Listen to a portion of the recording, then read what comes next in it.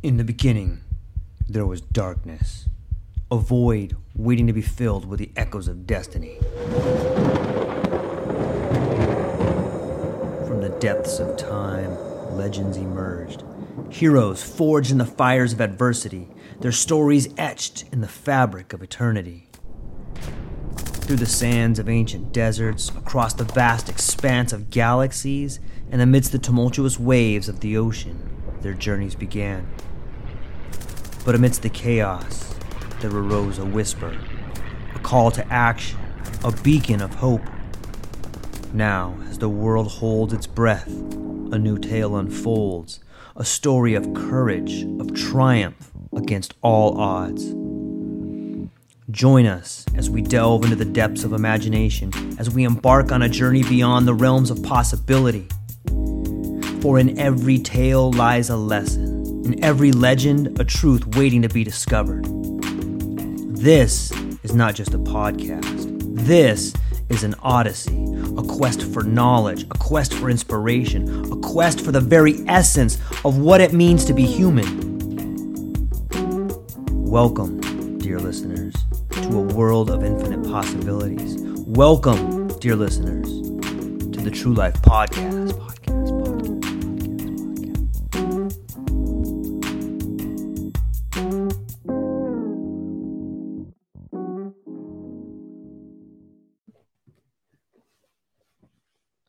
Ladies and gentlemen, it looks like we made it. It's Friday. It's a beautiful day. You got the weekend coming up. You're probably going to be in the arms of someone you love. The birds are singing. The sun is shining. Maybe you have a silver lining. I don't know. But I brought today at least a silver lining, a ray of sunshine, the one and only Jenna Longmire. You may have seen her profile. You may have heard her music before. She's MSLPC priestess guide, divine feminine mentor, singer, songwriter, spiritual person, creative person, guest on the True Life Podcast. I'm so thankful you're here today. Jenna, how's it going? It's going really good, George. I am excited to talk about all these juicy things that create life, right? Yeah. It's so true. It's having the ability to tap into the world that's speaking to us through us sometimes. And, sometimes the best way just to begin is just to maybe get a background on somebody. Maybe you could tell us a little bit about yourself, how you got to be where you are. And I'll leave it there and let you start wherever you want to. Okay, sure. I know you like to hear kind of an origin story, and there's, of course, several along the way, but I would say one of my first mystical experiences was in kindergarten, and I had the opportunity to perform and recite a poem. So I picked Owl and the Pussycat, and I think I was in a state of ecstasy. Like, I remember being so engrossed in that story that I was just kind of obsessed and, in another world. So I think that was the beginning of it for me. It's like someone, handed me the microphone and I was like, yeah, but then later in life, I think post-college and grad school, like in my 20s, in the 90s, I moved to Tucson, Arizona from Louisville, Kentucky. And I really wanted to learn about healing. Like my whole goal was to, naively save the world, right? As a young therapist and healer. And so I really landed in a good spot for me. At that time, Andrew Weil was there directing the Center for Integrative Medicine at the U of A. And I was a new therapist, really gung-ho, but I discovered very quickly from working with, very fringe types of groups early on in my career, impoverished groups, minority groups, severely mentally ill, children in the system. Like, I kind of did all of that fringy kind of in the field, social work stuff, and discovered really quickly that, this is a systemic problem. We are very much lacking a connection with spirit. Like, I really saw how we were just missing the boat, kind of, talking about politics and psychology. And all of that's really good, education, and all that's really important for uplifting people. But I was like, well, what about the spiritual? Because I feel like if we don't have that, then what do we have? What are we doing here? So that was just my entry point and beginning of my own search for my own healing. And talk therapy wasn't enough for me. Like very quickly, I was like, yeah, this talking thing isn't doing it. Yeah, it seems on some level it's good to have our voices heard and good to hear other people. But without that spiritual connection, it feels like you're missing something. And what a great way for you to get to be embraced by that spirit or sit with it, is just to help out other people. Sometimes that act of healing and helping other people is something that makes that spirit obvious to you. Like, maybe you could talk a little bit more about that. Like, what was it like working with these different groups, and what was spiritual about it? Yeah, it was very spiritual. I always saw that work as a spiritual calling. Yeah. And I think, it goes back to, and I'm not even like a Bible study person, Right. but where two or more are gathered, yeah, here I am. And so for me, just coming in and helping was a way, we were joining in relationship and calling in the divine. I mean, I always saw it that way, whether my clients were spiritually oriented or not. I mean, that's the way I saw it. And so I started, when I started doing energy work and breath work and those other modalities, that was when I really felt the bigger openings for people.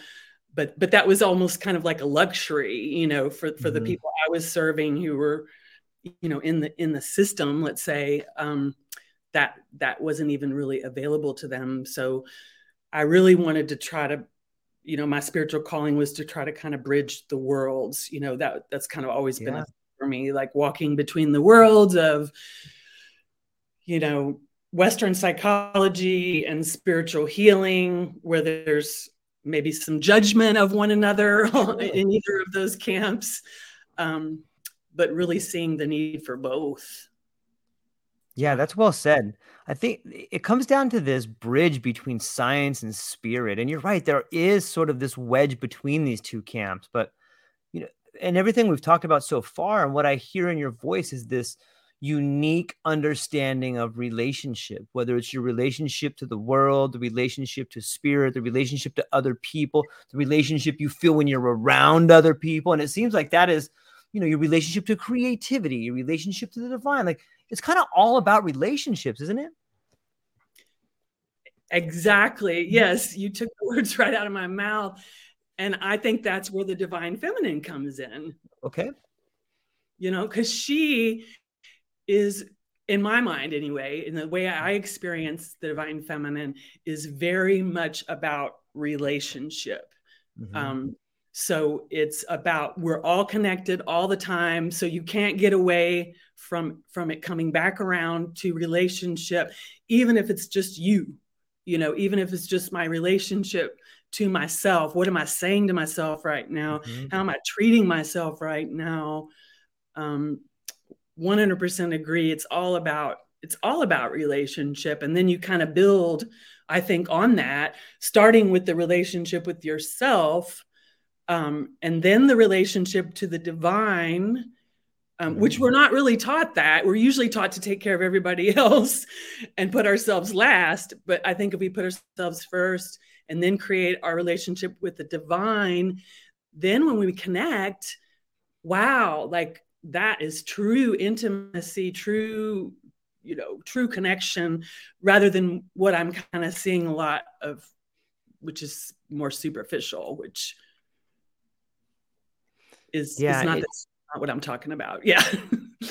Yeah, no, it makes perfect sense. Sometimes when I think of the divine feminine, like I think of that sort of that ability to help us see ourselves as one in some way, in which, my mom or much like you, I probably come from a family. I come from a family of strong women, probably much like you. And there was some sort of divine spiritual nature about my mother, where she was able to always know when me and my sister were up to no good. She had this ability to know we were about to fight over the middle cinnamon roll, or she always knew. And in some ways, it's that relationship I had with her that I still feel I have with the planet, where like I feel like the planet knows kind of what's best for me. And if I just take time to listen and watch nature, that the truths are revealed to me. What do you think about that description as divine feminine? Or maybe you can flesh it out a little bit more. Like, when you think of divine feminine, is there a feeling you get? Is there an emotion you get? Is it an idea about relationships? Maybe you can talk a little bit more about that. Yeah, I really identify with what you shared about your mother's sense of knowing and intuition, because that is very much, to me, part of divine feminine. And what she brings to the table is this innate wisdom, intuitive gifts that come in all forms. And the moms just know, right? The moms know.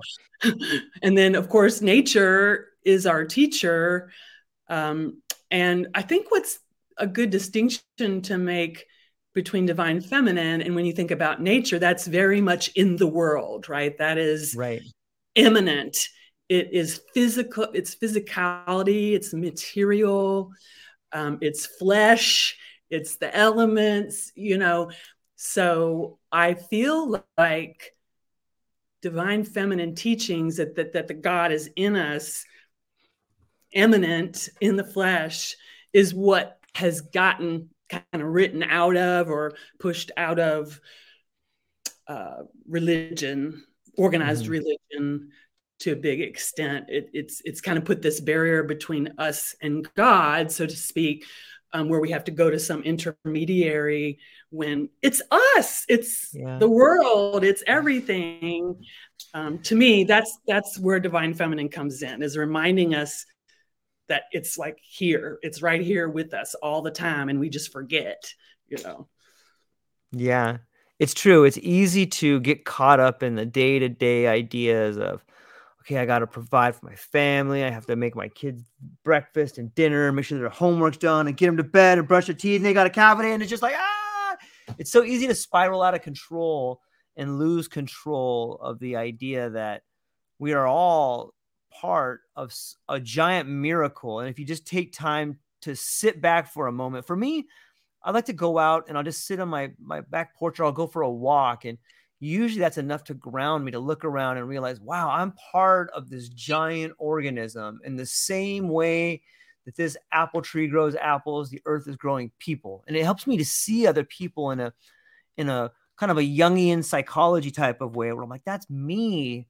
trying to, in some ways I think we can learn from everybody. And I think that's the divine nature of it too, is that everybody you see is a way for you to see yourself, because we all have these problems and we're all working through issues, and we're all celebrating little wins, hopefully, and finding ways to do it. And another thing I think it inspires is this idea of creativity, which you seem to have an abundance of. Maybe you could talk about your relationship between creativity and femininity and spirituality, or maybe you can give us some tips there. Sure. Yeah. I mean, I think about the creative process as very receptive, which is a feminine trait, let's say, receptivity. So we sit down to create, or we call in the muse. How do we do that? And we receive, we receive the inspiration, the ideas. And if you've ever read Elizabeth Gilbert's book, Big Magic, I love that, because she talks about it as like these creative ideas flying around the universe, and then whoever happens to grab it, if you don't grab it, someone else might, So we might even have two people on different sides of the world kind of with the same idea sometimes. So if we grab that creative idea and we bring it through us, then it becomes our unique signature on that creation. So I might take the same idea and create something out of it, whereas you would take that idea and do something completely different with it, you know? So that's where we co-create with the divine. So I just feel like that was kind of how I got introduced to the divine, was through the creative process and really losing my sense of self, which is kind of what we like to do, right? Is kind of forget about our ego for a little while and just be one with the flow of whatever's coming through you. So, I recognized that for me early on as a big part of my spiritual practice is to create. And that can even be like, you know, making your meal could become a spiritual creation. So do you feel it's like a muscle, like it's a system or a process? Like the more you begin to become familiar with it, the better you get at it? I think so. I think it's really just getting out of our own way, because most of us have a pretty heavy critical voice, perfectionistic. Right. So I remember making art, just not really caring, you know, really just, this is just fun. And then later it got to be kind of this, well, this has to be something that I am going to, you know, monetize, or I'm going to put it out into the world, and it has to be a certain way, you know? And so I think that's the part that gets in the way and shuts us down, as we think, we get ahead of ourselves thinking of how is this going to appear to others, when it's really the process itself. And then with songwriting, I really do feel like once we get the song and we release it into the world, you know, we record it, release it, whatever, perform it, it's the world's song. You know, it's no longer ours. We were just the vehicle to get it out there. And same with other things like writing and pieces of art. It's like, once it's out of us, then it's the gift, right? Yeah, that's so beautiful. I love it. It's, in some ways, it's like we're the icing on the cake, or we're the oven that bakes it. But I like the one you used about being a vehicle, and how we create this thing and then put our signature on it and give it to the world. When I speak to a lot of different authors, and sometimes they'll tell me things like, oh, you know, George, when I was writing this book, I felt as if something was writing through me. Do you feel that way when you're writing songs or when you're creating things? I do. Yes. It's great when that happens. Sometimes it's kind of a struggle, you know, right? Like, oh, I can't quite find this, but yeah, there's times when it's just boom, and I'm like, yeah, that's special when that happens. Yeah. Is there a way that you ever sit down, and sometimes people sit down and they're like, okay, I'm going to write this. And then they're just like, what's my cat doing? Or, you know what I think? You start thinking about these other things and you get caught up. And some people have tips and tricks. And some people say, if you just sit there long enough, it'll come to you. And sometimes it does, sometimes it doesn't. But what is your experience with that? Do you have any tips or tricks to help coax the spirit? Or is there like a ritual you do? Or is there something that helps you get into the creative mood? You know, as much as I love it, I still struggle with getting myself to sit down and do it.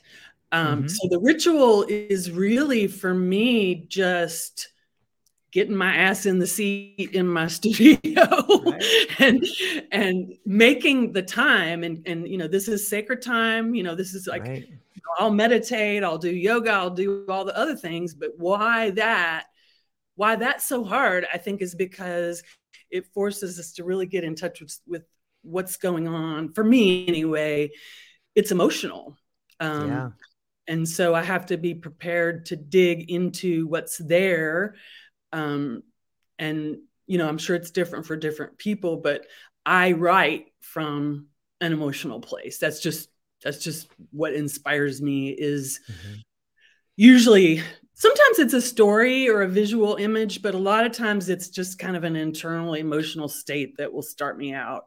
So we can kind of have resistance to maybe getting that deep sometimes, but yeah, especially if you're going to write about something really personal, or something's trying to work through you in a way that was painful. It's sort of this double-edged sort of creativity where you're taking this painful thing and you are coaxing the beauty out of something ugly. And that is a painful thing to do, but and in some ways, like I could understand why that would be difficult to get in that seat, because it's now you're back at this idea of like, okay, I got this thing. I'm going to sit in that seat and I got to relive this experience and, try to coax this beauty out of here. But I think that's something that should be talked about. Like the creative process isn't always something that is full of sparkles and rainbows, right? A lot of the times that creative healing is a manifestation of changing something difficult into something palatable, right? That's exactly right. In fact, what'll happen is there'll be kind of a healing transmutation experience around it. And what started out as a painful, maybe emotion that you want to work with, it ends up kind of being the healing. Like, I mean, I know a lot of songwriters that I know it keeps them sane, literally. So yeah. It's, it blows me away to think about that too. As you're saying that, how many of the songs that we have heard in our life that we all probably have our personal favorites have become therapy for us? And that must mean that the person that wrote it figured out a way to deal with it. And in some way, the siren song is the way in which it's the call to us to heal. The same way the sirens called to Odysseus from the rock, so too is the singer-songwriter like yourself singing a song for us to pay attention to and be called to healing in some ways. And it's so beautiful because it just makes me realize how it brings us back to the divine feminine, or the idea of spirituality, that the act of creating is calling to other people, inviting them to see a way in which you've solved a problem. It's pretty beautiful when you begin thinking about it, how deep it is. It really is. I think it's the medicine for the world right now, honestly, is music, art, all of it. I mean, for me in particular, I think sound carries such a frequency. The human voice, there's something about sound that really does it for me. I know for some people it might be visual art, but I feel like that is truly what we need. And then there's something about kind of going back to indigenous roots in the divine feminine and in, more indigenous spirituality, where that's what we did to celebrate. We sang, we danced around the fire, we did ritual together. It was live, it was very present in the moment, expression of devotion to the divine. And so I think that's what I'm really being called back into, because people, I think, are craving it, honestly. Yeah, I couldn't agree anymore. In a lot of the circles I talk to people who are part of this creator economy, like yourself, you're creating artwork, you're creating something original from a time that is kind of devoid of rituals, and everything that you've just spoken about. Sound healing, singing, dancing around a fire. We're talking about community and camaraderie and rites of passage. And those have been absent for so much of our lives that we've kind of forgotten how important they are. It's sometimes you're like, I don't need to go camping for the weekend. I'm not going to go do that. But in reality, it's probably getting back to nature is one of the most healing things you can do for your soul, just to extract yourself from this world of monotony out there. The things you're doing, I think they're doing that in some ways. I think you're calling people to rewild themselves. And I think that's what singer-songwriters and people who find ways to heal through the divine feminine and be a mentor are doing. Maybe you could talk about the relationship between being a female mentor and a creator. How is that working? Or are there certain women that you're moving to mentor, or how are those things going together? Yeah, I think women and men, everyone, women and men, are looking for, I think, what I stumbled onto through a series of events that pushed me there. But like, I want to create my life in a different way. I don't know why I'm feeling this way. because I had a really wonderful looking life. Like, I mean, anyone would have looked at me and gone like, well, she's got it made. Like, but why was I dissatisfied? You know, what was missing for me? And so I think that's who I'm drawing into to work with, are people that are going, yeah, there's something missing here. I'm not sure what it is. And I think we're just so used to following kind of the cultural box of, you know, what the culture kind of tells us we should be doing.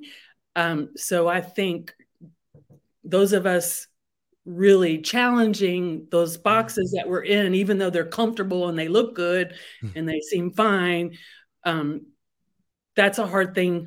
I think that's the hard thing to put our finger on sometimes. And so I think people are drawn to this type of divine feminine work or spiritual work, just this deeper soul work, I call it, really listening deeply to our souls and what we want to create in our lives. So I work with people that are, you know, not necessarily a lot of creatives too, but like scientists, you know, mothers who are stay-at-home mom, you know, people that are creating in all kinds of ways. So I don't want to just limit it to arts. Right. Yeah, I think at our soul, we're all creators. You know, when you think about whatever divinity people believe in, whether it's Jesus or the Mother Earth, the Gaia, Buddha, Allah, whatever creation story you believe in, you know, think about the word recreation and then think about the word recreate. It's the same word. So recreation is recreating something. And, you know, when you're having recreation time, you're usually doing something that's kind of creative, even if it's just spending time thinking about your life. You're recreating your memories, you're remembering things. And when we do that, we're really processing the life we've lived so far. And so many times that's when a spiritual awakening or, you know, so a creative awakening begins to happen, is that you've finally processed something long enough where you can begin to move on it. What do you think about awakenings, like spiritual awakenings or a creative journey? What's your take when I say that? Yeah, I think those come from a lot of stillness and reflection. And what you were just describing reminds me of kind of when you were asking about tips for creativity. Yeah.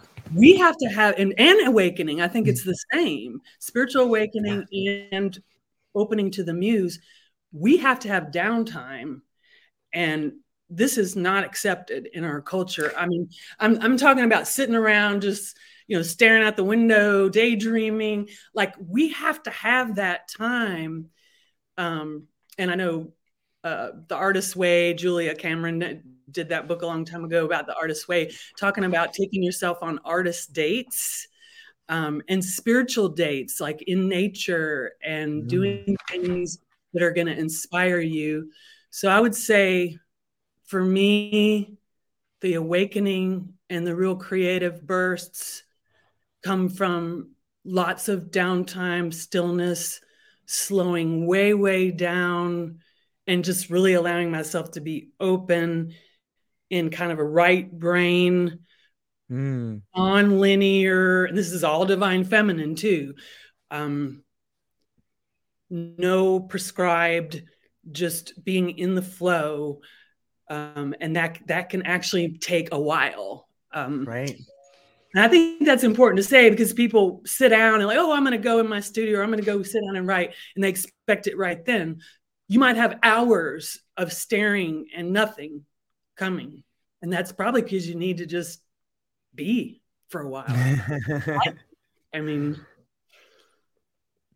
Yeah, I like that. I heard a quote one time that was along the lines of inspiration is there for you, but it has to find you working, but not necessarily working at like in a factory somewhere. Like inspiration, maybe it does, but it has to find you being passionate about something, you know, whether you look at it like a muse or inspiration as an idea that's floating in the ether for us to grab. I think that all of these spirits or ideas or conditions are looking for hosts, but they have certain parameters that they want that person to have. Like, and it's never about money. It's always about like, oh, did you see that? Did you see that young lady just pick up that butterfly and put on that flower? Let's go help her out, or it's something like that you can't really describe it, but there's this power bigger that's just waiting to pour into you.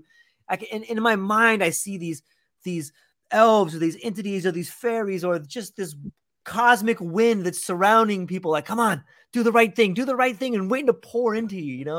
It's so fun and beautiful to think about. And I see it in you. Like, I see you always smiling. And when I look at the songs that you're writing, it looks like you're having so much fun. Like, what role, like, is that like a natural demeanor for you, or what's it like being who you are today and trying to create new songs and help people? Oh, it's awesome. I mean, I feel like I'm in my true element. Mm-hmm. I'm a little bit of a late bloomer. It's taken me a while. I mean, and I think I've been finding it all along the way, right? But I am happy and it is blissful.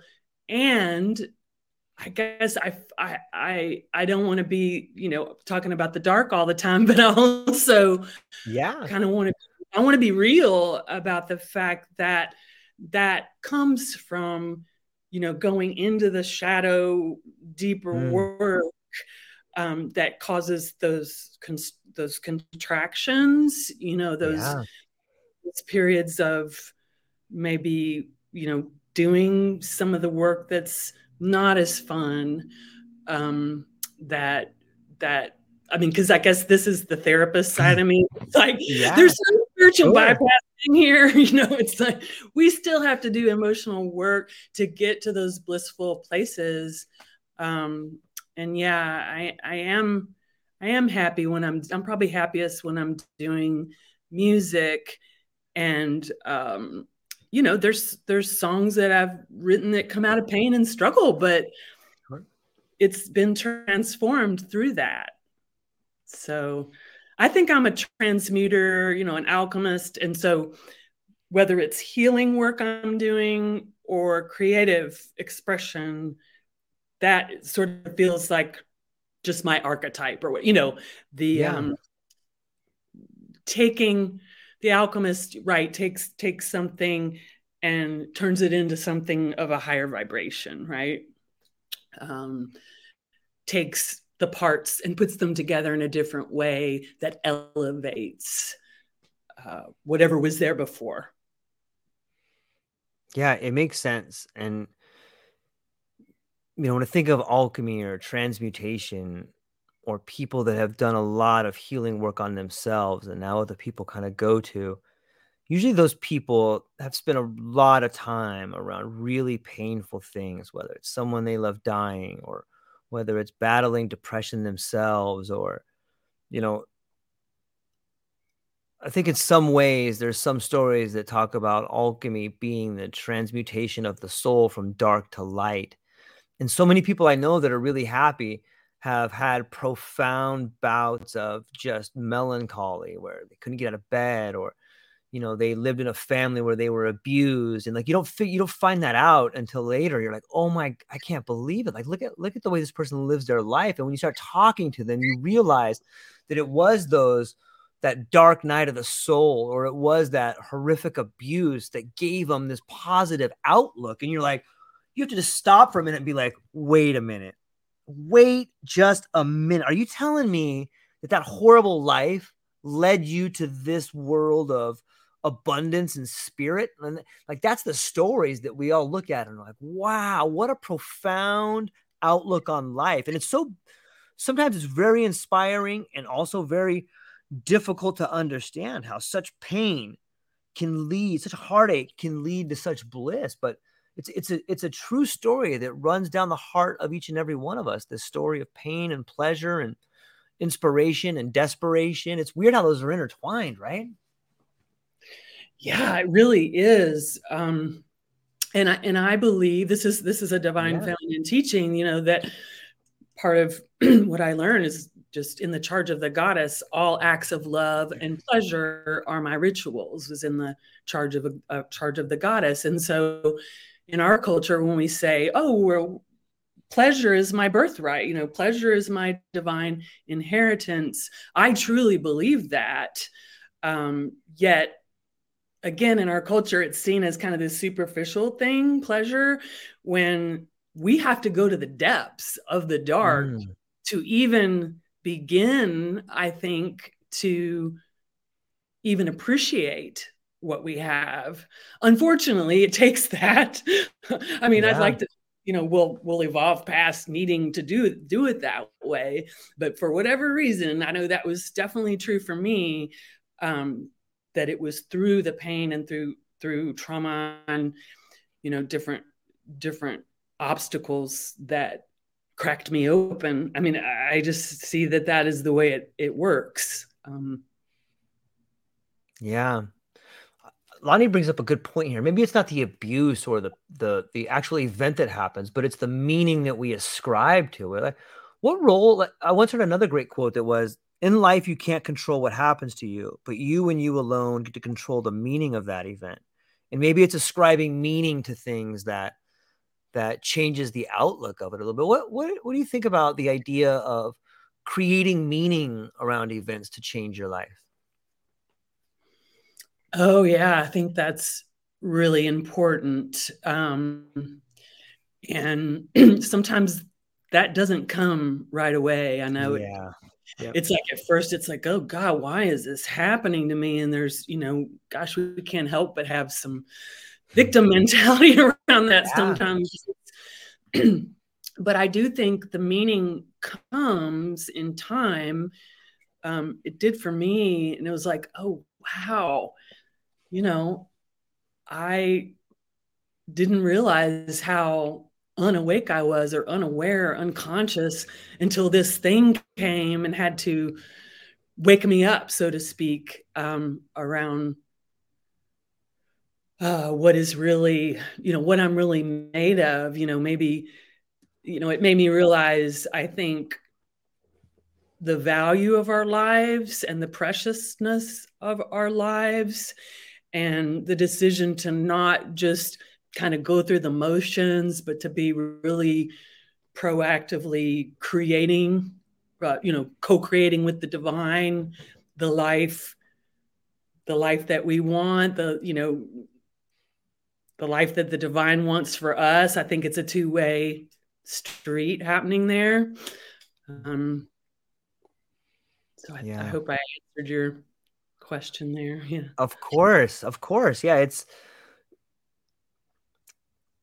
when I look back at some of the tragedies in my life and some of the people that I love the most that went way too soon, or even, difficult parts of my life, like when you get fired or you lose something or a relationship goes awry. Everybody has different sets of scenarios that happen to them, and they seem like the world is falling down. One thing that I read a while back that really helped me out was this idea that some things can't be learned. They can only be developed inside of you. And I think when you find yourself up against the rock and back against the wall, like that is something developing inside of you. And Lonnie says that not everybody gets back up. Like on some level, that's true. But I think what's happening inside people is that there's this thing developing in them. And you had mentioned in your language, you said this thing broke, and then you saw the light. It was broke, and then all of a sudden you were able to create out of that. Something inside of us needs to break in order for us to be reborn in a way to this world to create things, and it's that. And I think what's horrible and beautiful is that we don't get to decide what it is that breaks us. We don't know, but you can rest assured that there's stuff out there that's going to break you. Got good news and bad news. And the good news is you will be in a position where you can create. The bad news is you're going to have to get broken first. And so it's interesting. But if you can look at life like that, and in the midst of the tragedy, maybe a year, 2 years after you have asked the question, why me enough? Maybe you too can remember this conversation where, this is what's developing in me. And then you can ascribe meaning to this thing that's developing in you. And when you do that, you begin to see the world unfold in front of you and understand that this thing that happened to you, it wasn't something that was trying to hurt you or destroy you. It was something that had to be broken in you so something else could be developed. But it's an interesting thought process, right? Yeah, it really is. It really is. And it is the good and bad news. And it's kind of like, well, this is Earth School, people, Yeah. We're here to learn about emotions. I believe, like to kind of handle it, to kind of handle that, and to learn to get like what we're learning now, like to get along, to actually collaborate, to not be so divisive. And then I can't help but notice one of the comments about somebody says, not everybody gets back up. And I kind of want to speak to that because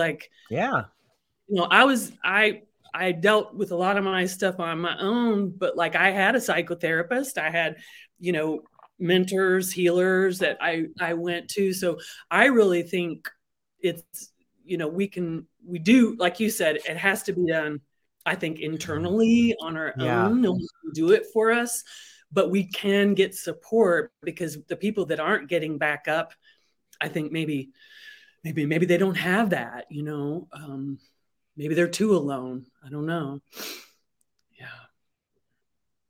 Yeah.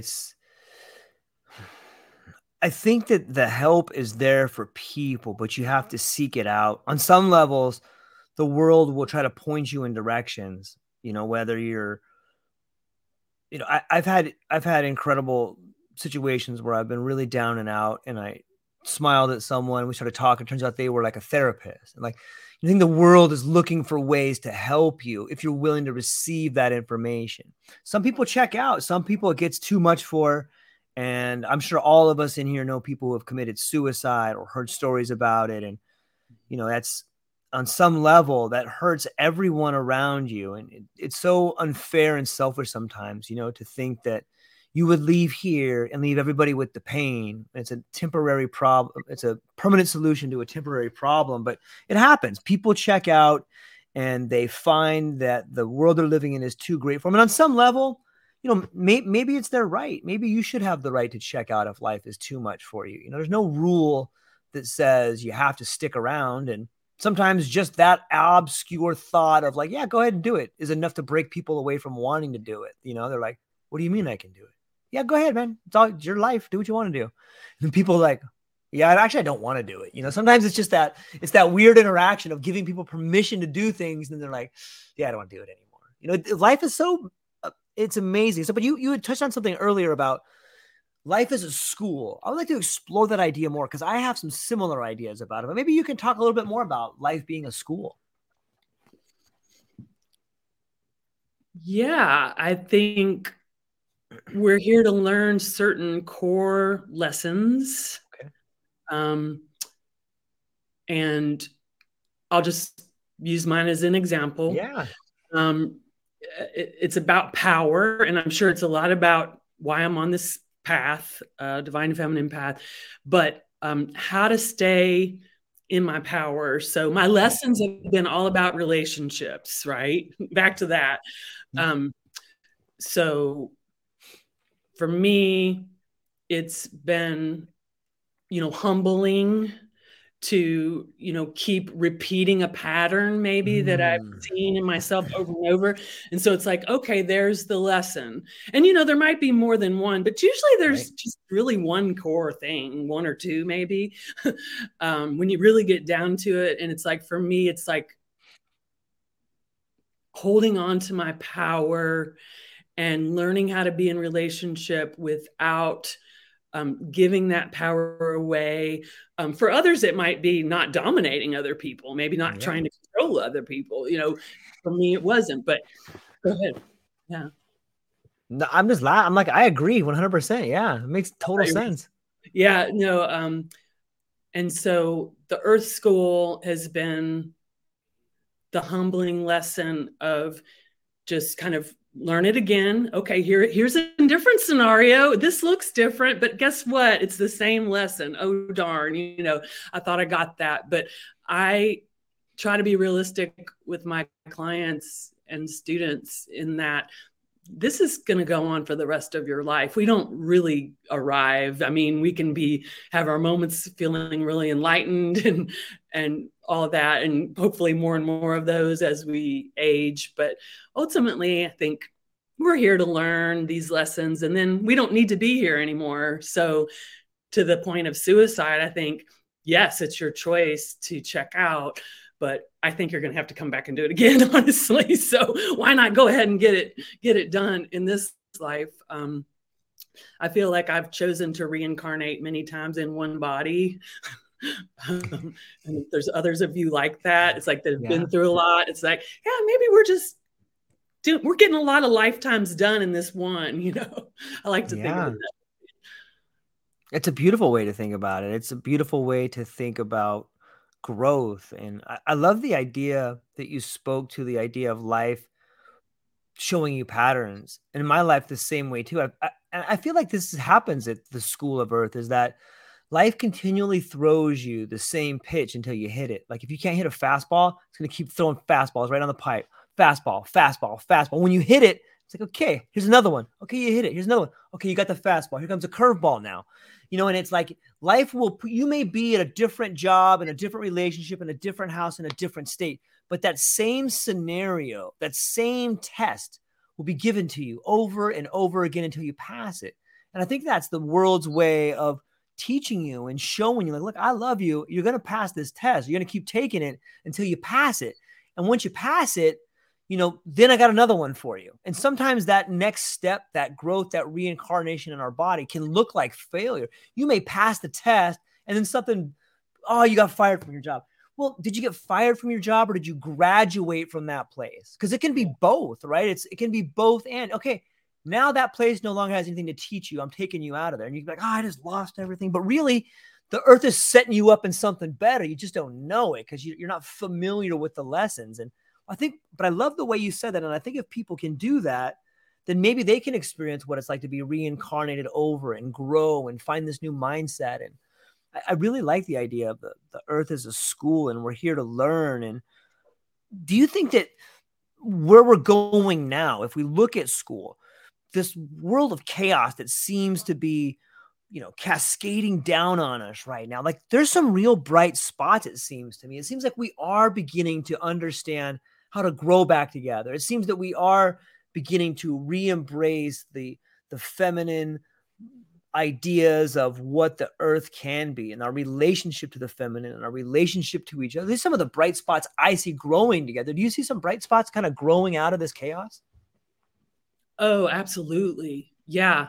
I feel like I've been waiting for this moment my whole life, for the shit to hit the fan so we can get on with it. Right. Totally. Yeah. Yeah. I think unfortunately, I hate that it took this, but when you think about humanity's repeating pattern of dissension and war and violence, it's like, wow, this has to stop. And I think what you're speaking to is what it's going to be. That's why I feel like the divine feminine is so important to stabilize kind of this out of control power over dominance that we've been in for thousands of years now, since recorded history began, since that written history. I mean, but prior to that, I feel there was probably a lot different type of way of being on the planet, but we don't know as much about that because it's not written down. But yeah, maybe that idea of writing is what has created the problem in some ways. When you think about the ideas of like exact repeatability, sure makes it easy to say that this person was in charge forever, so we have to respect them. You know what I mean? When you're like, wait a minute, who wrote this? Who wrote this garbage down? I don't believe that's not true. I think we should do it this way, and some people get really mad when you say like, we can't do that. Never work. This is wrong. Like, and in some ways it's that beautiful human condition of argumentation that leads to the path out. I heard another quote that was like, the best way out is through. And it takes these chaotic events, and I think that when you look at a forest being burned down, sometimes it creates that fertile soil for the new saplings to grow and produce fruit. And I'm hopeful that what we're seeing now is the end of winter and the beginning of spring. And I'm really inspired when I see people beginning to create at a level at which you're creating, because that seems to me to be the green shoots. It seems to me to be the buds on the trees that will soon produce fruit. Is that look at the creation happening now.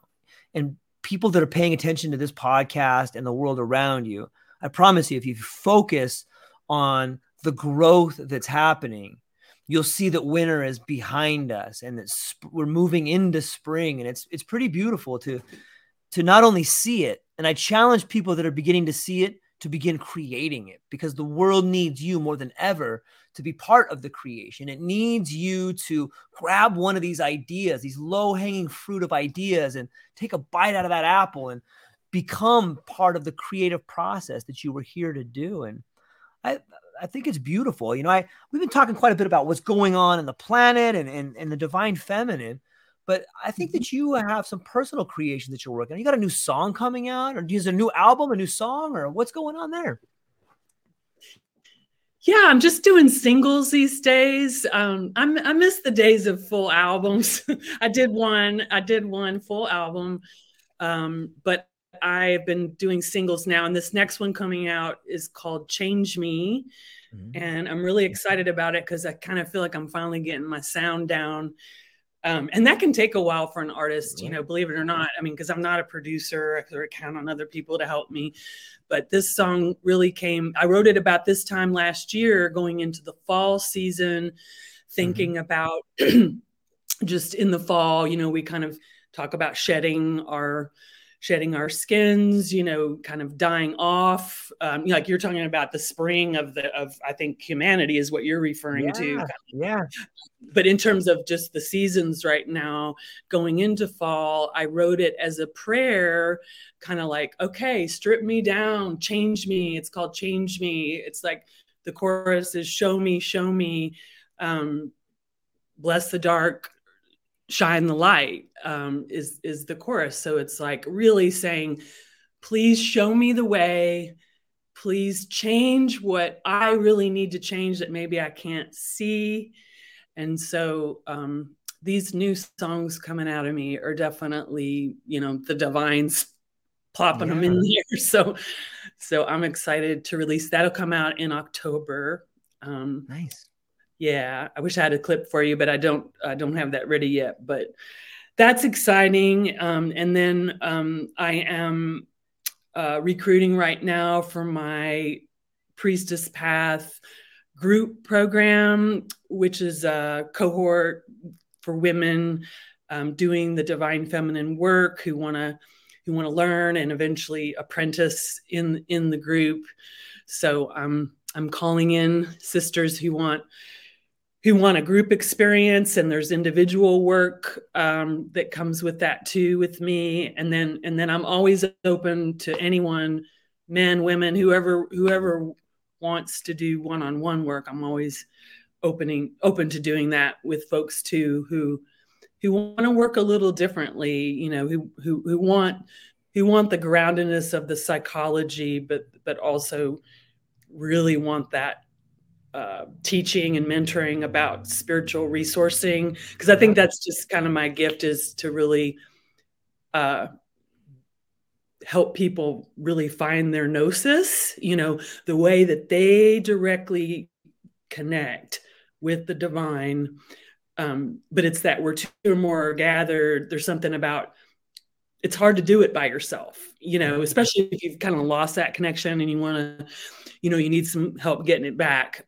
I feel like that's something I can really assist people with, is sort of like, I know I have this connection, but I'm having trouble really making that connection. And sometimes that is just, maybe even listening to a podcast like this is enough, or maybe you need a one-on-one, to really sit down and, okay, let's you and I together access your gnosis, because it's a little easier with someone holding space for you to do it and acting as a conduit, opening up those multidimensional portals so we can access what's really available to us. That's what's exciting to me right now. with the creativity that's coming in and the healing that I'm seeing people experience. It's like, it's way different than it was like a few years ago. It's phenomenal. I'm really hopeful seeing people really make those leaps. Yeah, me too. It's incredibly inspiring. And whenever you see someone who has decided to blow on the embers of that spark of creativity in their own heart, like you can see them shine, like you can see the flame shine through them, and it's contagious. It's like it lights a fire in the minds of other men and women around you when you see it, and you're like, yeah, I want to be like, how did they get like, what did they do? Let me start talking to that person. And then all of a sudden you're like, here's the connection right over here. Just come to this wellspring, just have a little sip out of here. You know what I mean? It'll totally help you, you know? And I think that we're all embarking on these new higher states of awareness, and whether you achieve them through breath work, whether you achieve them through prayer, whether you achieve them through creativity, whether you achieve them through like a giant dose of psychedelic mushrooms, however you decide to find this higher state of consciousness, once you've found it, you begin exploring that environment, and then it becomes a refuge. It can become a place where you can go to be inspired. It can become Buddha Point. It can become a meditation room. It can become this place where you're no longer conditioned to see things in a linear fashion. And once you begin to see the world like that, everything opens up to you. And you're like, gosh, the answer was right there the whole time. And for so many people, the answer is, it's just right. You just can't see it. It's in that blind spot right over there. But if you just take time to relax your mind and take some deep breaths and maybe talk to somebody, you know, you can begin to see that stuff happen. And it's, you know, it brings up this idea. What do you think is happening in these heightened states of awareness? Like, it seems like when you're working with people, you help them get there, or when you're creating, you're there. But what is it about these heightened states of awareness?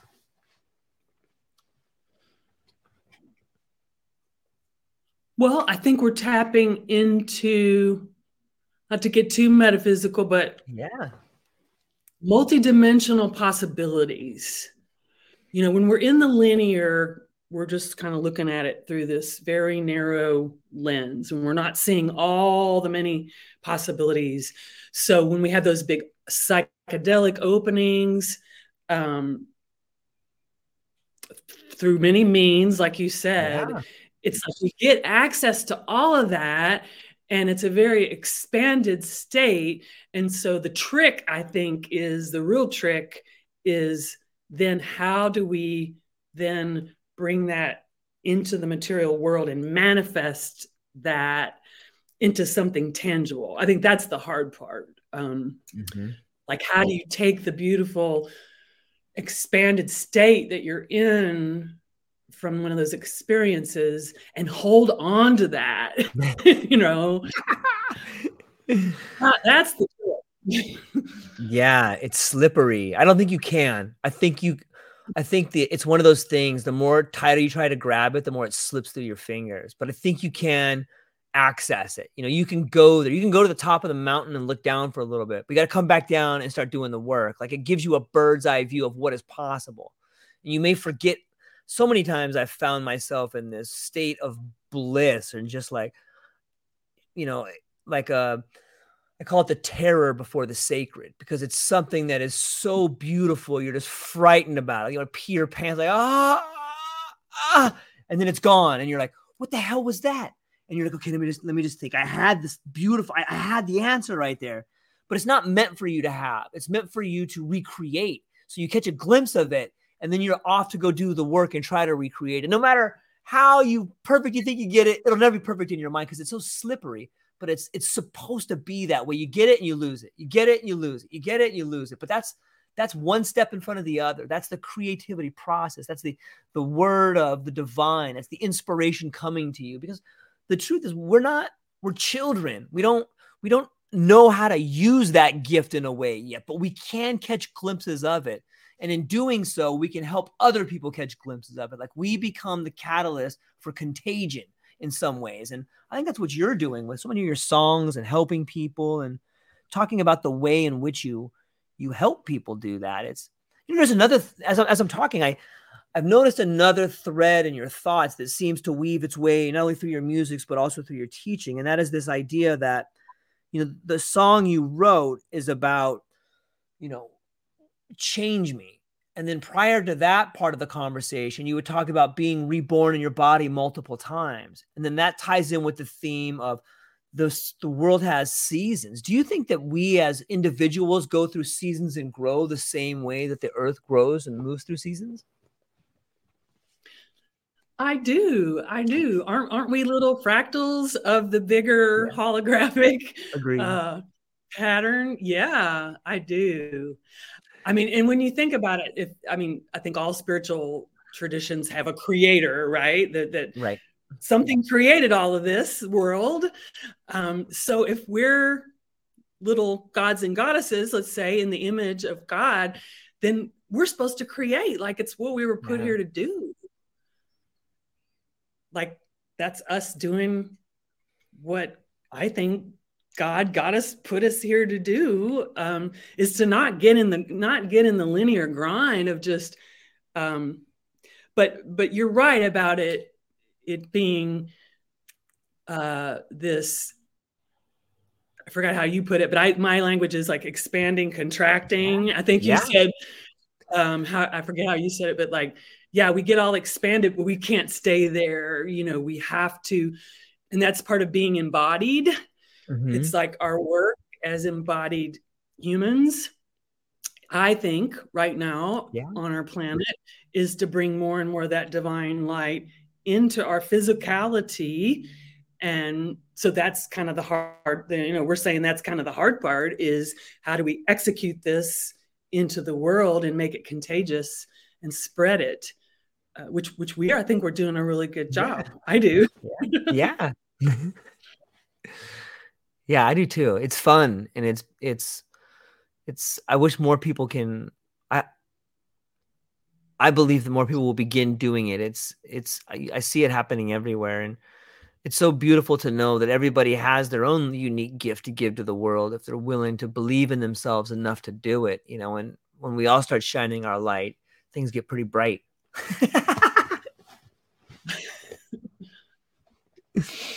Yes. Talk about alchemy, right? Yeah, absolutely. It's where did your ideas about wanting to become someone who helps people find a connection to their spirit, like where did that come from? Well, I think it came from my own, wounded healer's journey of wanting to heal and be more connected with the divine more of the time, and struggling at times of feeling very disconnected and very alone, and knowing that that's a lie. Mm-hmm. But how do we really bring that experience of that oneness, that interconnectedness into our bodies? So it was just really kind of a calling to figure that out, just because I'm such an avid seeker. And I think most of us who are really looking to heal ourselves. Mm-hmm. And so then it obviously ripples out to others when we're in a healed enough state, I'll say, since we're always healing, but a healed enough state that we can then transmit that to other people. And that's a beautiful thing when we can get there. And like you're saying, the more of us that can get there, then the ripples of that will be very exciting. Yeah, it's interesting to me to talk to people and get to hear their stories of how they got to be where they are. And a lot of that times it comes from profound pain or loss, or, figuring out how to solve their own problems. And then they finally get to a point where they can share the answers to the test in a way. You know what I mean by that? Like, for a lot of people I know, it was losing someone, and then they talk about how they deal with their grief. And I think so much of the human condition is about sharing your pain and the answers to the pain. And sometimes the answer is that there is no answer to the pain. You just have to deal with it, But it's what are some of the brightest spots that you have noticed in people you've helped? Like, is it the fact that they were able to get over things? Was it the lessons that they've taught you? Or what are some of the most rewarding things that you get out of helping other people?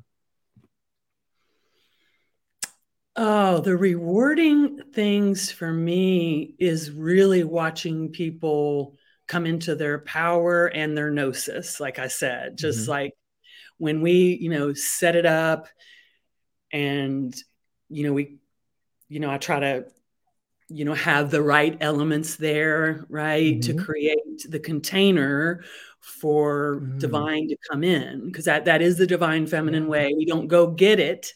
We don't have to go anywhere. It's like right here. And so when we set that up, just watching people, because I don't even know what's going to happen. It's like, I'm always surprised. It's like, whoa, you see that, or you're experiencing that. That is so cool, because everyone's so unique that I love what I do, because I see people tap into that and kind of watch them light up with their own divinity. And then, like, I really think the trick is just hanging on to that, because we get that like in a session or, in an experience that we're having. And then it's just, we get back into things and we contract back. But that is joyful to see people really find their connection. It's just kind of like watching someone plug into a socket, and then boom. So. Yeah, it is. It's cool to see them and also to know that you've given someone the tools where they can help themselves. And it seems for a long time, at least in my lifetime, it seems that we as people, as a community and a society, have, while at times been able to heal people, it seems like all we've focused on, and maybe it's been limits of our technology and limits of our understanding and limits of our education that has allowed us to just put patches on people.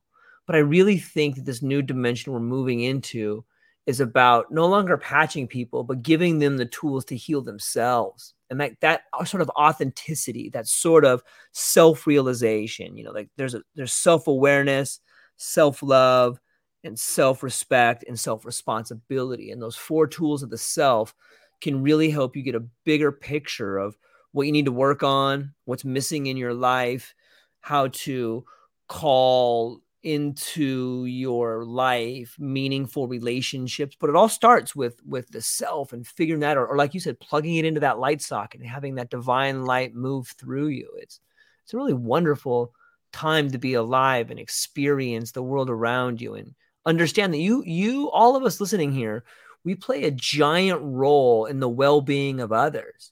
And you can do that by being kind to yourself and saying a kind word to other people.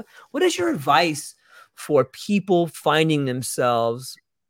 We can't diagnose or heal everybody. I realize that for people listening, it's not really advice or anything, but maybe there's some tools or tips or tricks that you could give to someone listening who may find themselves doubting themselves or find themselves in some dark spots sometimes. What would you say to those people? I would say to go into relationship with the divine, because sometimes, I talked about it's got to start with you, right? Well, sometimes what's going on inside of us is not very settling. It's not grounding. We need something external. We just do. So in those cases, it's a surrendering to the divine through whatever that looks like for you. It might be calling in your guides, and you don't even have to know who they are, or whatever you think of as divine source energy. You just ask it to be there, and you trust that it is there, even if you are having difficulty believing that it's there or connecting with it in any tangible way. And then you can ask, please make this clear to me. Please help me to know you're there. Give me a sign. Give me some indication that you're with me. And I get very specific. I get very direct with my guides. Like, okay, will you please hold me? Will you please heal me right now? Like, I need some help. So I think just be real direct with your intention and ask for exactly what you need from whatever, whatever source feels like the highest for you.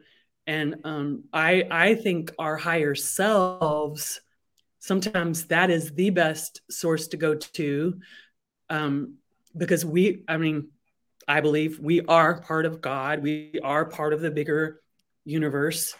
So when we call in our higher self, it's kind of like our self as an ascended master or something, like it's you, it's your soul. So sometimes that can work really well if maybe we're not feeling super connected to like a deity or a some bigger source, but your higher self, you just say, hey, can I talk to me when I've already made it to the other side? I love that. I like that a lot. I think there's something to be said about being clear. I like the way you use the word clarity, because it's really easy to get distracted when you're in tough times. And sometimes calling that higher version of yourself and being very clear on what you need help with is what brings about those answers. Sometimes it's just the fact that we're wallowing in this self-pity sometimes, or this problem that we have is we've made it so big, we've decided we can't do anything about it. And when you've decided you can't do anything about it, you find yourself constantly distracted from the answer that could be in front of you because you've already decided you can't do anything about it. But if you get clear about it, look, there's always something you can do. It may not be the answer. It may not be what you want, but no matter what situation in, there's always something you can do. It might be small. It might be taking a break. It might be going for a walk. It might be saying, I'm sorry. It might be using kinder inner dialogue with yourself, but there's always something you can do. And if I had to give a takeaway to someone that was listening and finding themselves in despair, it's that don't say things like, there's nothing I can do. Change that out with, okay, there's got to be something I can do. And as soon as you say that, you'll figure out, okay, I just need a drink of water, but there's always something you can do. And usually it comes from conversations with other people when you're ready, or finding people like you, or sometimes listening to music, like you put out there. And I think these are all great answers. And I think people have gotten to get a pretty good snapshot of why you are such a unique creator, and why the songs you sing are inspiring, and why they should go and check out your page, and why they should reach out to you if they find themselves in need of a little bit of guidance on a path, But what is there, before I let you go though, Jenna, where can people find you? What do you have coming up, and what are you excited about? So people can find me pretty easily. JennaLongmire.com is my website. And I have social media of my music, Jenna Longmire Music, and then the Tree of Life Priestess Temple. And that's where I'm doing my group work and my practice. So I am very excited to be doing more music. I'm calling it Sacred Roots Music, Gospel for the New Earth. I like it. I like it. And then with the individual healing work, mentoring, and group work, you can find me there.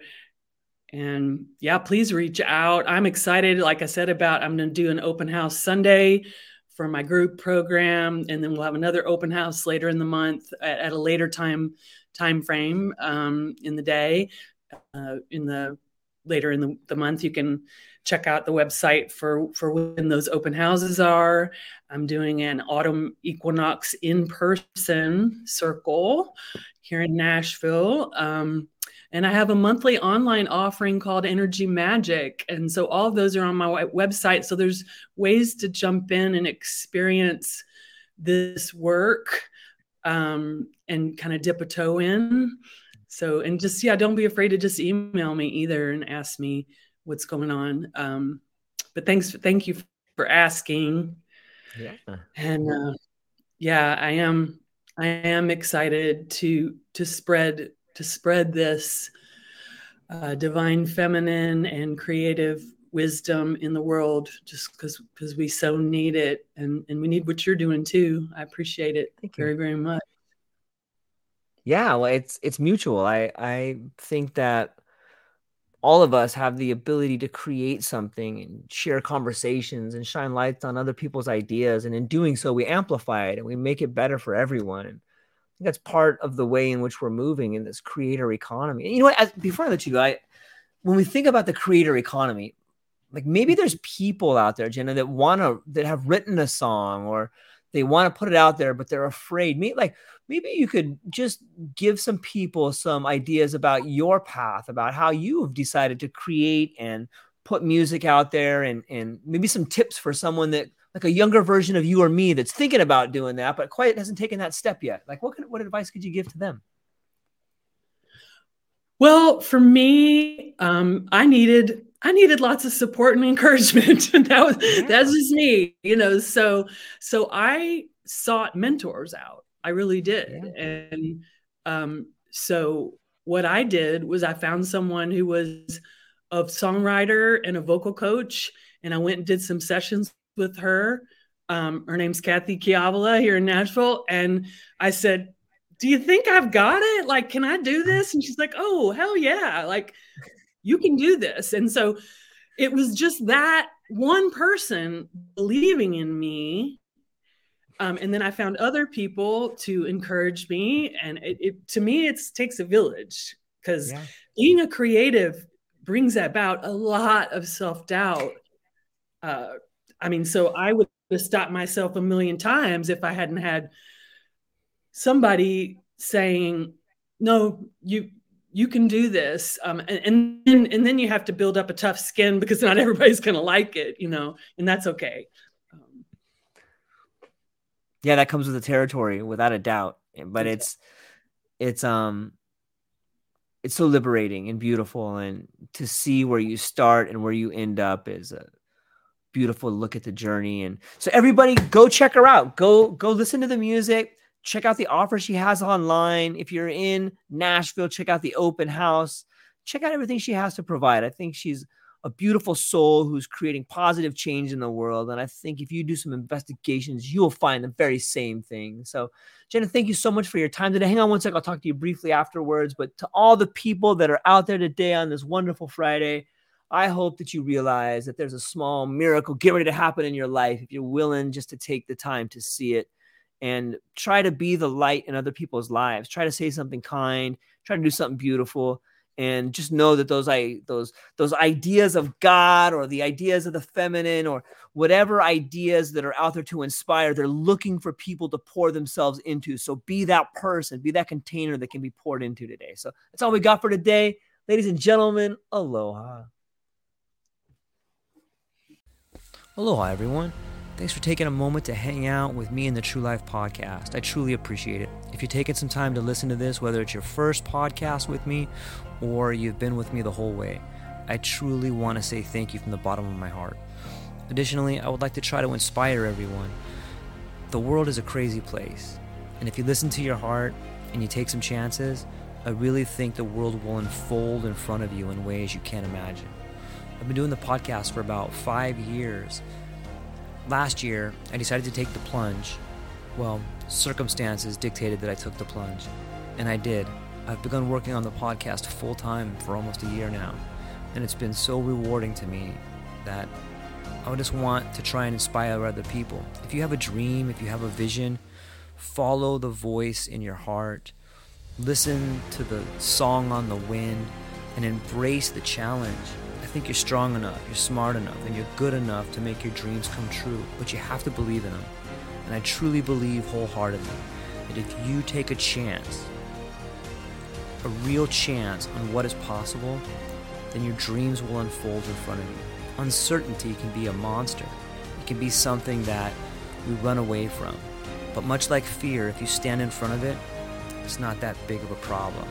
I know everyone listening to this has a dream and a vision, and I hope you all conquer it. And I want you to know it's possible. Take baby steps and move towards it, and you will get closer to it. Your relationships will be better. Your life will be better. And you know what? You deserve it. You're an amazing person. If you get a moment, go down to the show notes. If you can, support the show. Thank you so much for being here. Now let's get to it.